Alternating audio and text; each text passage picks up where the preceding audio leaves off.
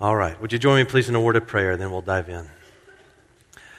Father God, thank you for all the good gifts you give us, and your word tells us that people are a gift. We thank you for Anne. We thank you for her testimony. She came to faith as a child in this church. And what a marvelous thing you've done in her life and in the lives of so many others.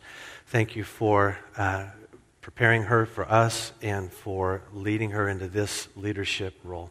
Lord, help her to have good rest and good energy in the work she has before her, getting ready for VBS, and then assuming the leadership role in our children's ministry. We praise you for Anne. We praise you for Kate Dupre and her good work here and her long tenure here, and for what a friend she is to so many of us. Father, this is a big Sunday for us. We've got a lot of moving parts, but none more important than what we're about to do right here. And we're going to submit ourselves to your word. Holy Spirit, I pray that as we study this passage, you would help us to believe it. Would you give us the grace that would remove scales from our eyes, hardness from our hearts, that the word we read we would believe, and that belief would be evidenced by action, by obedience. Thank you for the mercies you've given us here and for the glorious story you've given us to share. It's in Jesus' name we pray. Amen. All right. Mark chapter 6, verses 1 through 13. For so many people, our ability to engage a person in conversation depends on the topic at hand. So, for example, we can talk easily, freely, openly, even with strangers, about our kids, or about our work, or about our sports teams, or about our favorite restaurants. Those things are no problem at all. We can talk it up easy. Last summer, I went to a Red Sox game. I passed a guy wearing a shirt from a college team that I like a lot, the Wichita State Shockers. And to see a Wichita State shirt at Fenway blew my mind. And as soon as I saw this guy, I was like, Wichita State! And he didn't know this, but that's when we became best friends. It was fantastic. So I don't know this guy from anyone, but we can sit and talk. We can share landmarks. What are you doing here? Are you lost? How'd you get? What is it? It's easy, depending on the subject matter, to talk with people, even strangers, about some of these things. But when it comes to talking about Jesus, so many Christians lose their voice and lose their nerve. The thought of engaging another person in a conversation about faith is a scary thought. All kinds of fears rise to the surface. How do you even start that conversation? What if I say the wrong thing in the conversation? What if I make the person mad? What if they ask a question that I don't know the answer to? What if my head explodes? All these negative hypotheticals come to the surface when we think about speaking the gospel, sharing our faith, leveraging a conversation towards Jesus Christ.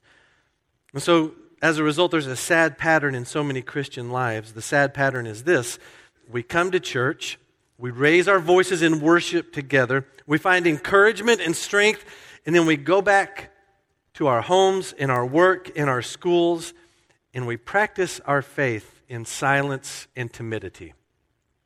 As if the full scope of Christianity is to go to church and avoid bad things.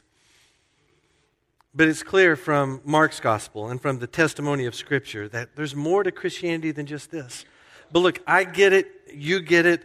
I know how intimidating it can be to think about telling another person about Jesus. But there's no other way to be a follower of Jesus Christ than to be a storyteller, than to be someone who shares the good news of Jesus Christ with the world around us. And today what we study in Mark chapter 6 encourages us towards a bold, public, regular witness of Jesus Christ. In Mark 6 we find the disciples in a similar type of situation. If you'll think back through our study through Mark so far, the disciples don't have so many positive marks in their direction. They are quite dense. They miss the point often. They're with Jesus all the time, and still their faith is imperfect and their faith struggles. And so I think in their example, we find a reflection of ourselves. And what does Jesus do with these disciples who are barely qualified, whose faith isn't perfect, who struggle to get basic things right? What does he do with them? Well, he gives them authority and power and sends them out with the gospel message. And just as it was in Nazareth on that day, so it is here on this day. Jesus has not changed. His authority and power are still given to his followers, and the mission remains the same, to make Christ known. So my goal with this passage today is to empower us to a more regular and confident sharing of the story of Jesus Christ. If we study Mark chapter 6, verses 1 through 13 correctly, we're going to walk out of here emboldened, strengthened, empowered to talk about Christ, to share our faith with others. So when we think about sharing our faith, all these what-ifs often come up. Well, Mark chapter 6, verses 1 through 13 dispels those what-ifs by telling us what we can expect. And that's what I want to show you in this passage today. 3 things gospel sharers can expect when they tell other people about Jesus Christ. I want you to follow along with me as I read Mark chapter 6, starting in verse 1. Jesus left there and went to his hometown, accompanied by his disciples. When the Sabbath came, he began to teach in the synagogue, and many who heard him were amazed. "Where did this man get these things?" they asked. "What's this wisdom that has been given to him, that he even does miracles? Isn't this the carpenter? Isn't this Mary's son and the brother of James, Joseph, Judas, and Simon? Aren't his sisters here with us?" And they took offense at him. Jesus said to them, "Only in his hometown, among his relatives, and in his own house is a prophet without honor." He could not do any miracles there except lay his hands on a few sick people and heal them, and he was amazed at their lack of faith. Then Jesus went around teaching from village to village. Calling the 12 to him, he sent them out 2 by 2 and gave them authority over evil spirits. These were his instructions. "Take nothing for the journey except a staff, no bread, no bag, no money in your belts. Wear sandals, but not an extra tunic. Whenever you enter a house, stay there until you leave that town. And if any place will not welcome you or listen to you, shake the dust off your feet when you leave as a testimony against them." They went out and preached that people should repent. They drove out many demons and anointed many sick people with oil and healed them. So I want to show you in this passage 3 things gospel speakers can expect. Let's dispel some myths and let's find some strength and courage this morning. What can you expect if you're going to share the gospel with people? Number 1 is this: expect rejection. "Thanks, Cody, I came to church for this." That's right. Expect rejection. Verses 1 through 6. Mark never leaves us wondering where we are on the map in his storytelling. He always gives us these geographical markers. So Jesus has been around the Sea of Galilee, going from village to village, but now he leaves that area in verse 1 and goes to his hometown. We know that his hometown is a place called Nazareth. It is an extremely small community. It is not a community of any significance whatsoever. When you entered Nazareth, the sign said, "Welcome to Nazareth." And the other side of the sign said, "Now leaving Nazareth." That's how small Nazareth was. Very little, barely any historians reference the town at all. So he goes back to his hometown of Nazareth. It's not exactly next door to the Sea of Galilee. It's a 40-mile walk from the city of Capernaum to the town, the village of Nazareth. Takes his disciples and along they go. Now this isn't our first introduction to Jesus' family. If you will remember back in chapter 3, there's this very strange interaction between Jesus and his family. Jesus has been teaching and doing miracles. Word gets back to Nazareth, to his mother and his siblings, and says, "Here's what Jesus is doing. He's stirring everything up." And they believed, his family believed that he was out of his mind. So you remember this scene in chapter 3? They come to take him. And Jesus is in a house teaching, and he gets word, "Hey, your mother and brothers are outside looking for you." And here's how Jesus responded: "Who are my mother and my brothers? Here are my mother and my brothers. Whoever does God's will is my brother and sister and mother. So when chapter 6, verse 1 opens, and Mark tells us that Jesus went to his hometown, you're supposed to make this sound. Ooh! There's tension that awaits, and tension unfolds. Jesus gets into Nazareth. Mark tells us that on the Sabbath, Jesus goes to the synagogue and he begins to teach. Look at how the people responded to his teaching in verse 2. Where did this man get these things, they asked. What's this wisdom that's been given him that he even does miracles? Isn't this the carpenter? Isn't this Mary's son and the brother of James, Joseph, Judas, and Simon? Aren't his sisters here with us? And they took offense at him. So they ask the question, what's the wisdom that has been given him? In this, they reject his teaching. They make this statement, he even does miracles. They reject his works, his compassion. Can you imagine such a scene? Jesus teaching on the kingdom of God. Jesus doing miracles, and the people rejecting him. That's not the response you would expect. You would think the hometown boy would receive a big welcome, but far from it. They essentially respond to him by saying, who do you think you are? You're just little Jesus. We've known you since you were a baby. You're not some big deal coming back in here to Nazareth with all your big words and that. That's the kind of response they give to him. Isn't this just a carpenter? Well, we learn a few things about Jesus in their response. We learn, one, that he's a carpenter. The word translated carpenter, it's a general term like builder or craftsman. The bottom line is that Jesus worked with his hands. The second thing we learn is that his father is not on the scene. Where is Joseph at this time? We don't know for sure, but the popular opinion is that he's dead at this point. Otherwise, he would have been named among the family members. Another thing we learn is that Jesus has a lot of siblings. His siblings, up to this point, have not been supporters of his ministry. But we know that after the resurrection, they all become believers. So Mary and the siblings are present with the disciples in Jerusalem after the resurrection in Acts chapter 1. Later, his family is identified by Paul as traveling missionaries in the church in 1 Corinthians chapter 9. His brother James becomes a prominent leader in the Jerusalem church and is traditionally identified as the author of the New Testament book by the same name. And also his brother Jude is identified as the author of the New Testament letter that is named after him as well. We don't know anything else about his brothers Joseph or Simon. We don't know anything about his sisters either. It's possible that by this point his sisters are already married and living in Nazareth. That's why the town folks say, aren't his sisters here with us?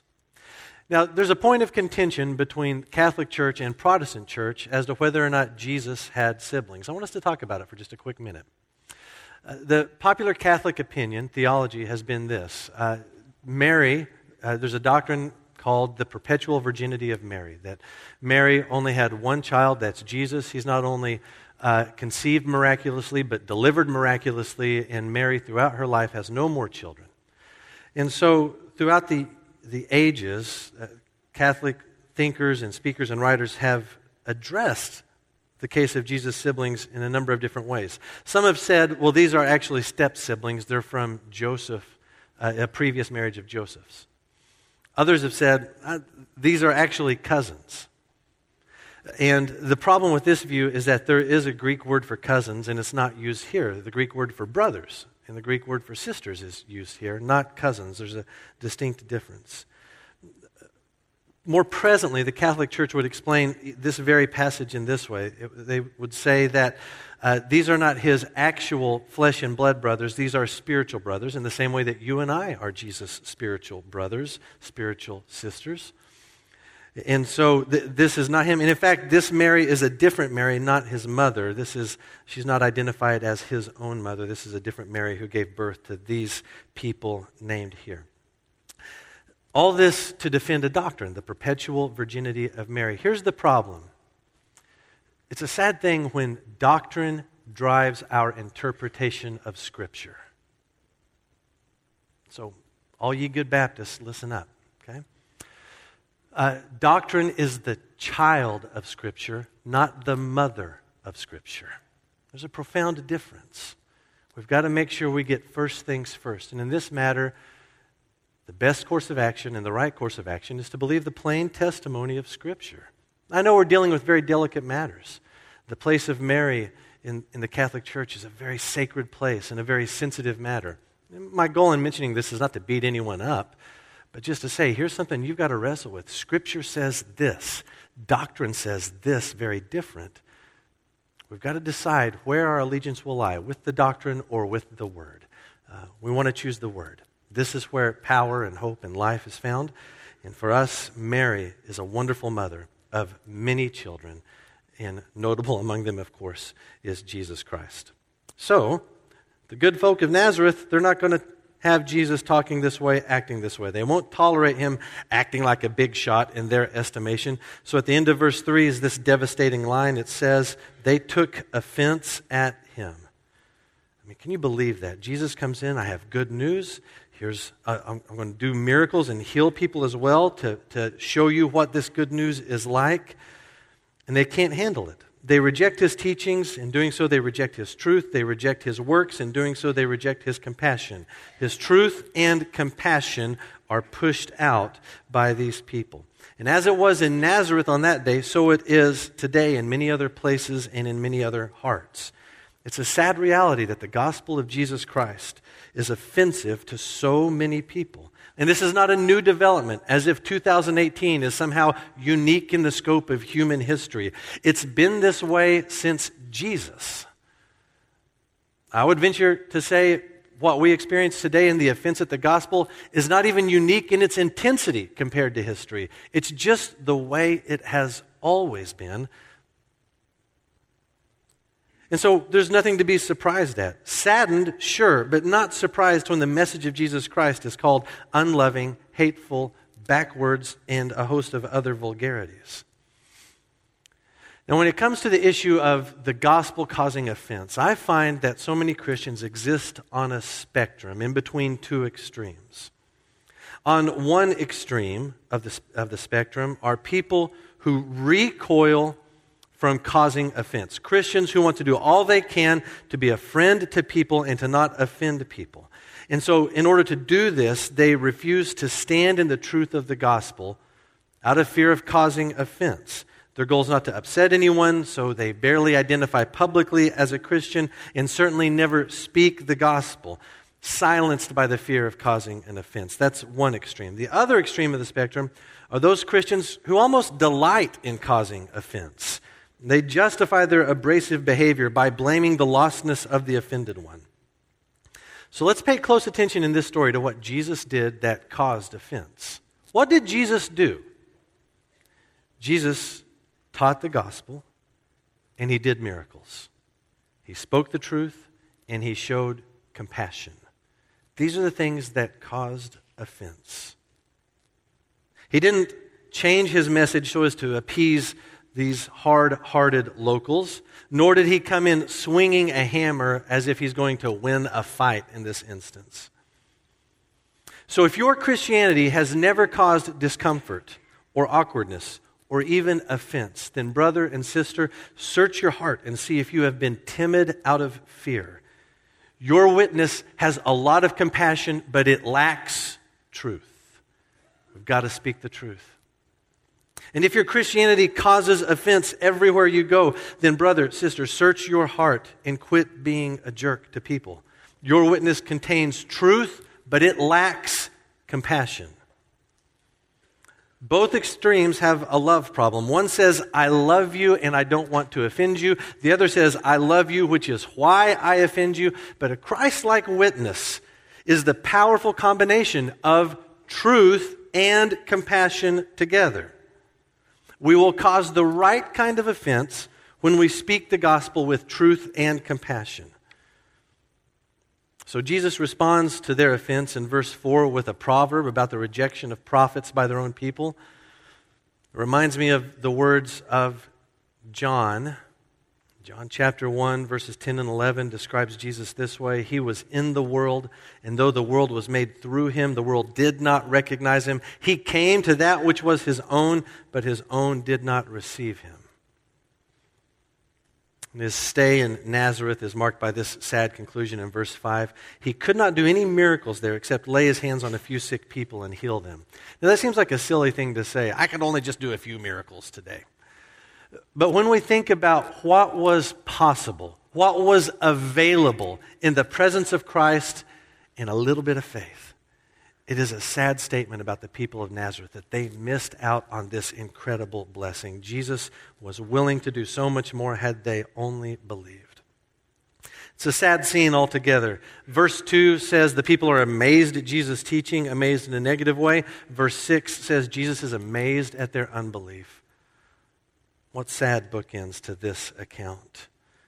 Now, I think in this scene, Jesus calls to two different groups of people. First of all, he speaks to those who are not believers, those who are not active followers and have trusted in Jesus Christ for their salvation. He speaks to you this morning. And what he says to you is, do not be like the people of Nazareth. Do not reject the truth of Jesus Christ. And do not deny his compassion for you. He knows you by name, every step you've taken, and he's provided the solution to your sin problem long before you were even aware there was a problem. The truth of Jesus Christ is this: we are all sinners. Every one of us has a Nazareth heart in us, every one of us. That's our starting point, is rejection and denial and arrogance. Every one of us. And it's for this reason that God took on flesh and came to us in the person of Jesus Christ. And he went to the cross and he died in our place. Our rejection, which deserves our death, was paid for by him. He dies our death. 3 days later, he rose from the dead. And that means everything he said is true. What he said about himself is singularly, powerfully true. He is the author of life and salvation. That's the truth. And his compassion is seen in that he laid down his life and he rose again. And in his grace, he lets you hear this message from his word today to call you to be his child. So he says to you, don't reject the truth. Don't reject my compassion, but rather come to Jesus Christ today in faith. Do not let the summary of your life be, Jesus was amazed at my lack of faith. But rather, come in belief and let Jesus Christ save you, forgive you, make you whole through your trust in him. There's a second group Jesus speaks to in this passage. He speaks to Christians, and what he does for us is he normalizes not only the rejection of the gospel, but the rejection of the messenger. So don't be surprised. Don't be surprised that your allegiance to Christ comes with hostility from the world. When you are rejected for your truth and compassion, you walk in a path forged by Christ himself. And Jesus will suffer far more rejection than what happens here in piddly little Nazareth, won't he? If you were to go to Matthew chapter 27, starting in verse 38, you will see that the people who nailed him to the cross mocked him. The people who watched him, those spectators that day, spit on him and insulted him. Even the two criminals who were crucified on either side of him insulted him while he hung there. He will suffer far more shame than this. In fact, Christ will bear our shame. So what shame can the world heap on us? Let the truth of the gospel and the compassion of the cross give you courage in your proclamation of the gospel. So, what can you expect if you're going to tell people about Christ? Rejection. Expect it. Don't be surprised by it. Not a big deal. Here's the second thing you can expect. Expect to go. Verses 6 through 11, expect to go. Expect rejection. In response to that rejection, expect to go. What does Jesus do when his hometown rejects him? Look at the middle of verse 6. Then Jesus went around teaching from village to village. He doesn't sulk or pout. He keeps going. He has a mission to fulfill. And that mission is preaching the gospel in all the villages he can. And not only does Jesus respond to this rejection by going to more villages, But he also mobilizes his disciples to go out on their own to preach as well. If the people of Nazareth thought they would shut Jesus down by being snarky and arrogant towards him, they were wrong. They poked the bear. And in chapter 6, Jesus begins to expand his ministry beyond himself through his disciples to the world around him. The rejecting world is an invaded world. That's how Jesus responds to rejection. So in verses 7 through 11, Jesus gives his disciples some instructions for the mission he's sending them on. How are we to understand these instructions? Should we take these as enduring, literal instructions to be applied to every missionary or every minister or every sharer of the gospel to the present day? I would say no, that's not what Jesus' intention is here. Even Matthew and Luke, as gospel writers themselves, did not take these instructions and repeat them verbatim as if they had been codified by Jesus. But I think there are some important principles that you and I could take from this that would help us in our being sent to a world that rejects the gospel. What are those principles? In verse 7, Jesus sent the disciples out in pairs. Hey, you don't have to do ministry alone. And I think when you do solo ministry, you open yourself to attack by the enemy. It is good to do ministry together. I heard a great story recently about a couple in our church that will invite Christian friends and their non-Christian friends over to their place for dinner. It's this collision of these two worlds. They're not doing ministry on their own. They're going to influence the lives of these friends that they love who don't know Christ, and they're going to use their brothers and sisters in Christ to do this thing. We don't need to do ministry alone. We do it together. Here's another principle. In verse 7, Jesus gives them authority over evil spirits. Now, I think this is true for the church today. Literally true. We have this authority from Christ to take territory back from the enemy. And the authority he hands over to the disciples here, he will do again in what is perhaps a more popular or a grander way before his ascension into heaven, when he says, all authority on heaven and earth has been given to me. Now go and make disciples of all nations. Jesus transfers his authority to the disciples, to the apostles. And with that authority, they do amazing things. Authority has been a big theme these last few weeks. If you think back with me, when Jesus quiets the storm, here's his authority over all creation. When Jesus casts the demons, the legion of demons out of the man in the Gerasene region, he shows his authority over all things spiritual. Last week, when Jesus not only heals the woman, but then raises the little girl from the dead, here's his authority over life and death. That authority over all things I give to you. Not the authority of Cody or anyone else. It's the authority of Christ over evil spirits to advance the gospel and to rescue souls from the enemy. In verses 8 and 9, Jesus tells the disciples to travel light. There might be something here for us to learn in the way we structure our lives. We have so many self-appointed handcuffs that keep us from being able to say yes when Christ calls. Debt, sin, all kinds of brokenness.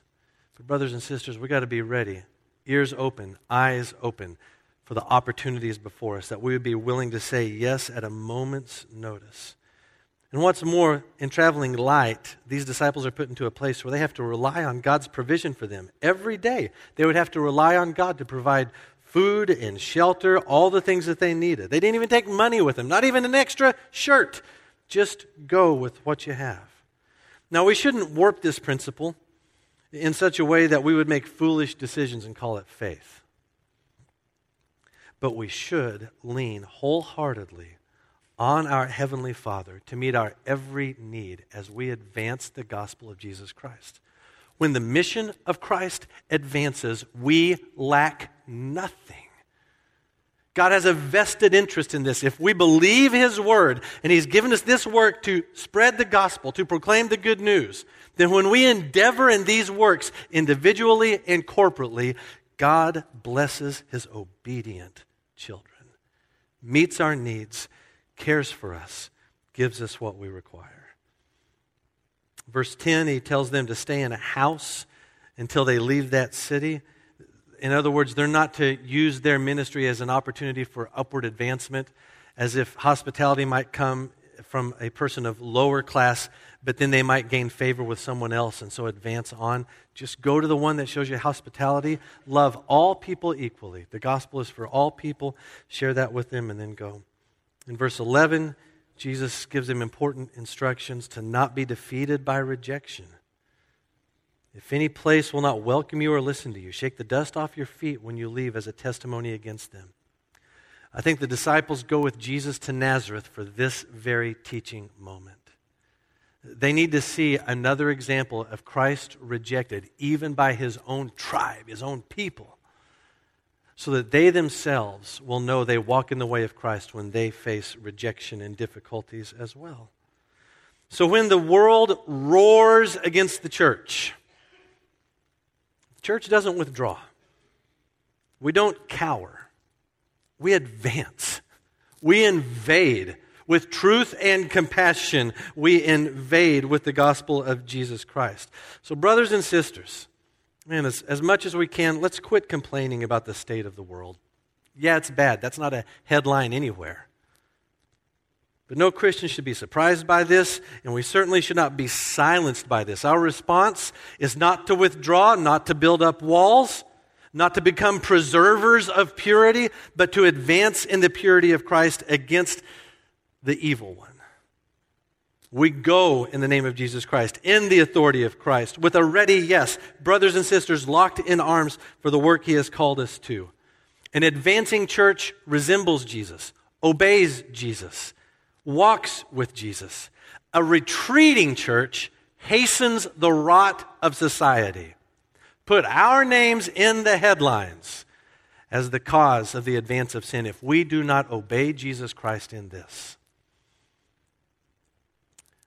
We can expect to be rejected. And we can expect Jesus to say, fly, little birds, fly.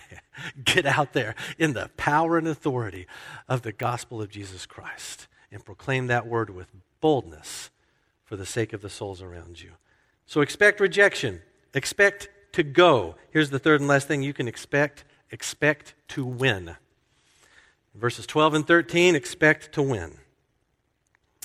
Look at what it says. They went out and preached that people should repent. They drove out many demons and anointed many sick people with oil and healed them. I think here in verses 12 and 13, we find the highlight of the passage. A lot of ink is given to Nazareth and all of their dysfunction. A lot of ink and good ink is given to Jesus' instructions to the disciples. All this is preparation for this moment. Verses 12 and 13 are the highlight of this passage, where the gospel's proclaimed and miracles are performed and the cause of Christ advances against the evil one. Now, we cannot overstate the effectiveness of a Christ-empowered gospel witness. All too often we assume that some people might be beyond reach. They're too hardened, too far gone. But I want you to remember what we've learned about Jesus in these recent weeks. All of his authority over nature, over all things spiritual, over life and death, all of that is transferred to his church. So when Christians pursue souls with the gospel, it's not a fair fight. It may not be a fast fight, but it is certainly not a fair fight. The gospel of Christ wins every time. His power is unmatched. The ability to rescue souls from sin and hell cannot be defeated. The gospel succeeds in the lives of people who hear it and believe. Now, anytime you share the gospel with another person, there are three possible outcomes. One outcome is this: you might share the gospel and get mocked, insulted. And what does the Bible say about those who get mocked for the sake of the gospel? Matthew chapter 5, verse 11, Jesus says, "Blessed are you when people insult you, persecute you, and falsely say all kinds of evil against you because of me." So if you share the gospel and you get mocked, good news, you win. There's another possible outcome. You might share the gospel, and instead of being mocked, you're killed. What does the Bible say about that? 2 Corinthians chapter 5, verse 8, to be absent from the body is to be home with the Lord. So if you share the gospel and it takes your life, you win. Here's another possibility. You might share the gospel with another person and they would believe. And what does the Bible say about this? Luke chapter 15, verse 7, heaven rejoices when even one sinner repents. So you share the gospel and they believe, guess what? You win. You share and you're insulted, you win. You share and you're killed, you win. You share and they believe, you win. How do you lose in this endeavor? There's one way to lose. You don't share. Romans chapter 10, verse 14. How can they believe in the one of whom they have not heard? And how can they hear without someone preaching to them? Can you imagine if Jesus conferred all this authority on the disciples, gave them instructions, gave them authority and power, sent them out, and they responded by going for a cup of coffee? Sitting in the dirt, not going in the power and the mission that Christ has given him. We would be outraged if that were the way the story went. So let's not live our lives in that kind of foolish disobedience. Let's move forward in the power of the gospel of Jesus Christ, because there is victory that awaits. The gospel always wins. So Mark has given us such excellent encouragement this morning to share the gospel of Christ in our world. All those who follow Christ in this way can expect rejection, not a big whoop. We're not scared by that. You can expect still to be sent, not retreat. We're going to go. We're going to advance against the enemy and the authority and power of Jesus Christ. And you can expect to win. Every time you share, you win. Every time. Because this whole endeavor is defined by Christ's death and resurrection. So I want you to take a moment. I want you to look back on this past week. Let's go back from now to, say, Monday. And recalling your week, thinking of where you've been, the conversations you've had, does your life give evidence that you are living as one who has been sent by Christ in the power of Christ? Let's evaluate these past few days. Do I see myself as one actively living on mission with Jesus Christ?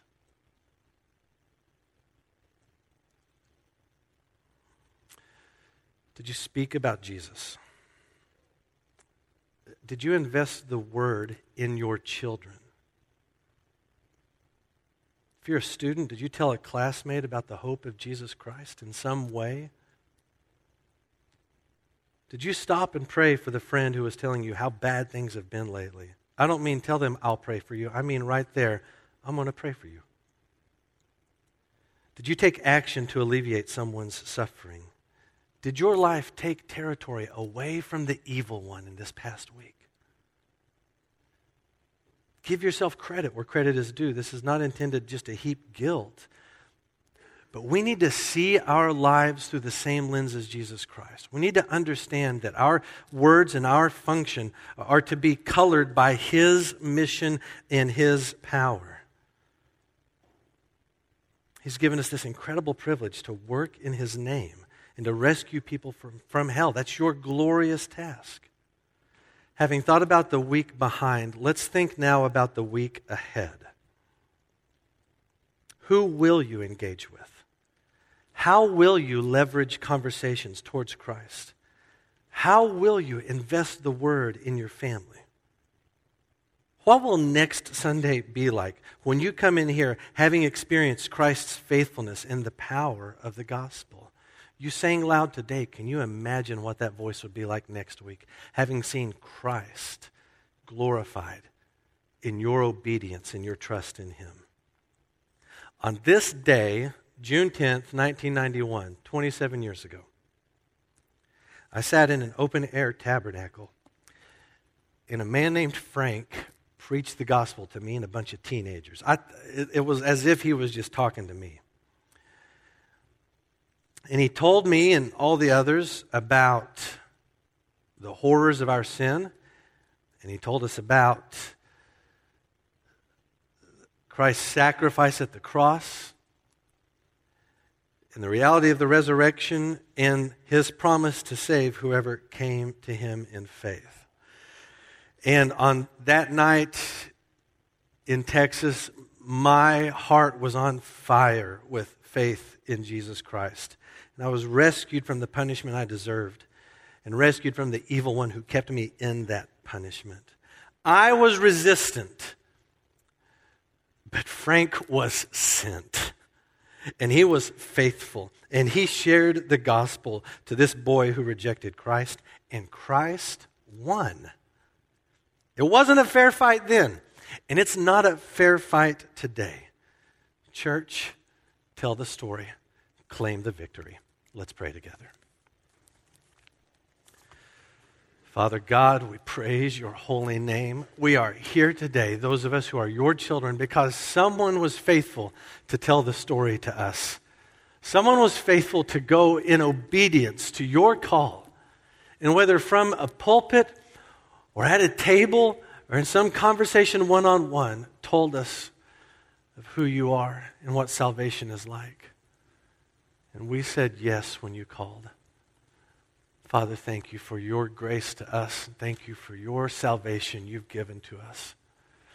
And so I pray that would come today to friends in here that don't know you as their Savior. They have hitched their lives to doctrine, but not to a Savior. They've been religious or spiritual, but they have not died to themselves and given their lives to Christ. Today, would you give them the courage and the boldness to do so? Awaken that heart to faith. Let this be the saving moment. Father God, please. And for my brothers and sisters who live in such fear and timidity, Lord, let us go in the power and the authority of Jesus Christ without hindrance, sly as a serpent, harmless as doves, with truth and compassion to see lives rescued from the evil one. Thank you for the call you've put on our lives, a call to believe and a call to proclaim. Give us strength to obey. It's in Jesus' name we pray.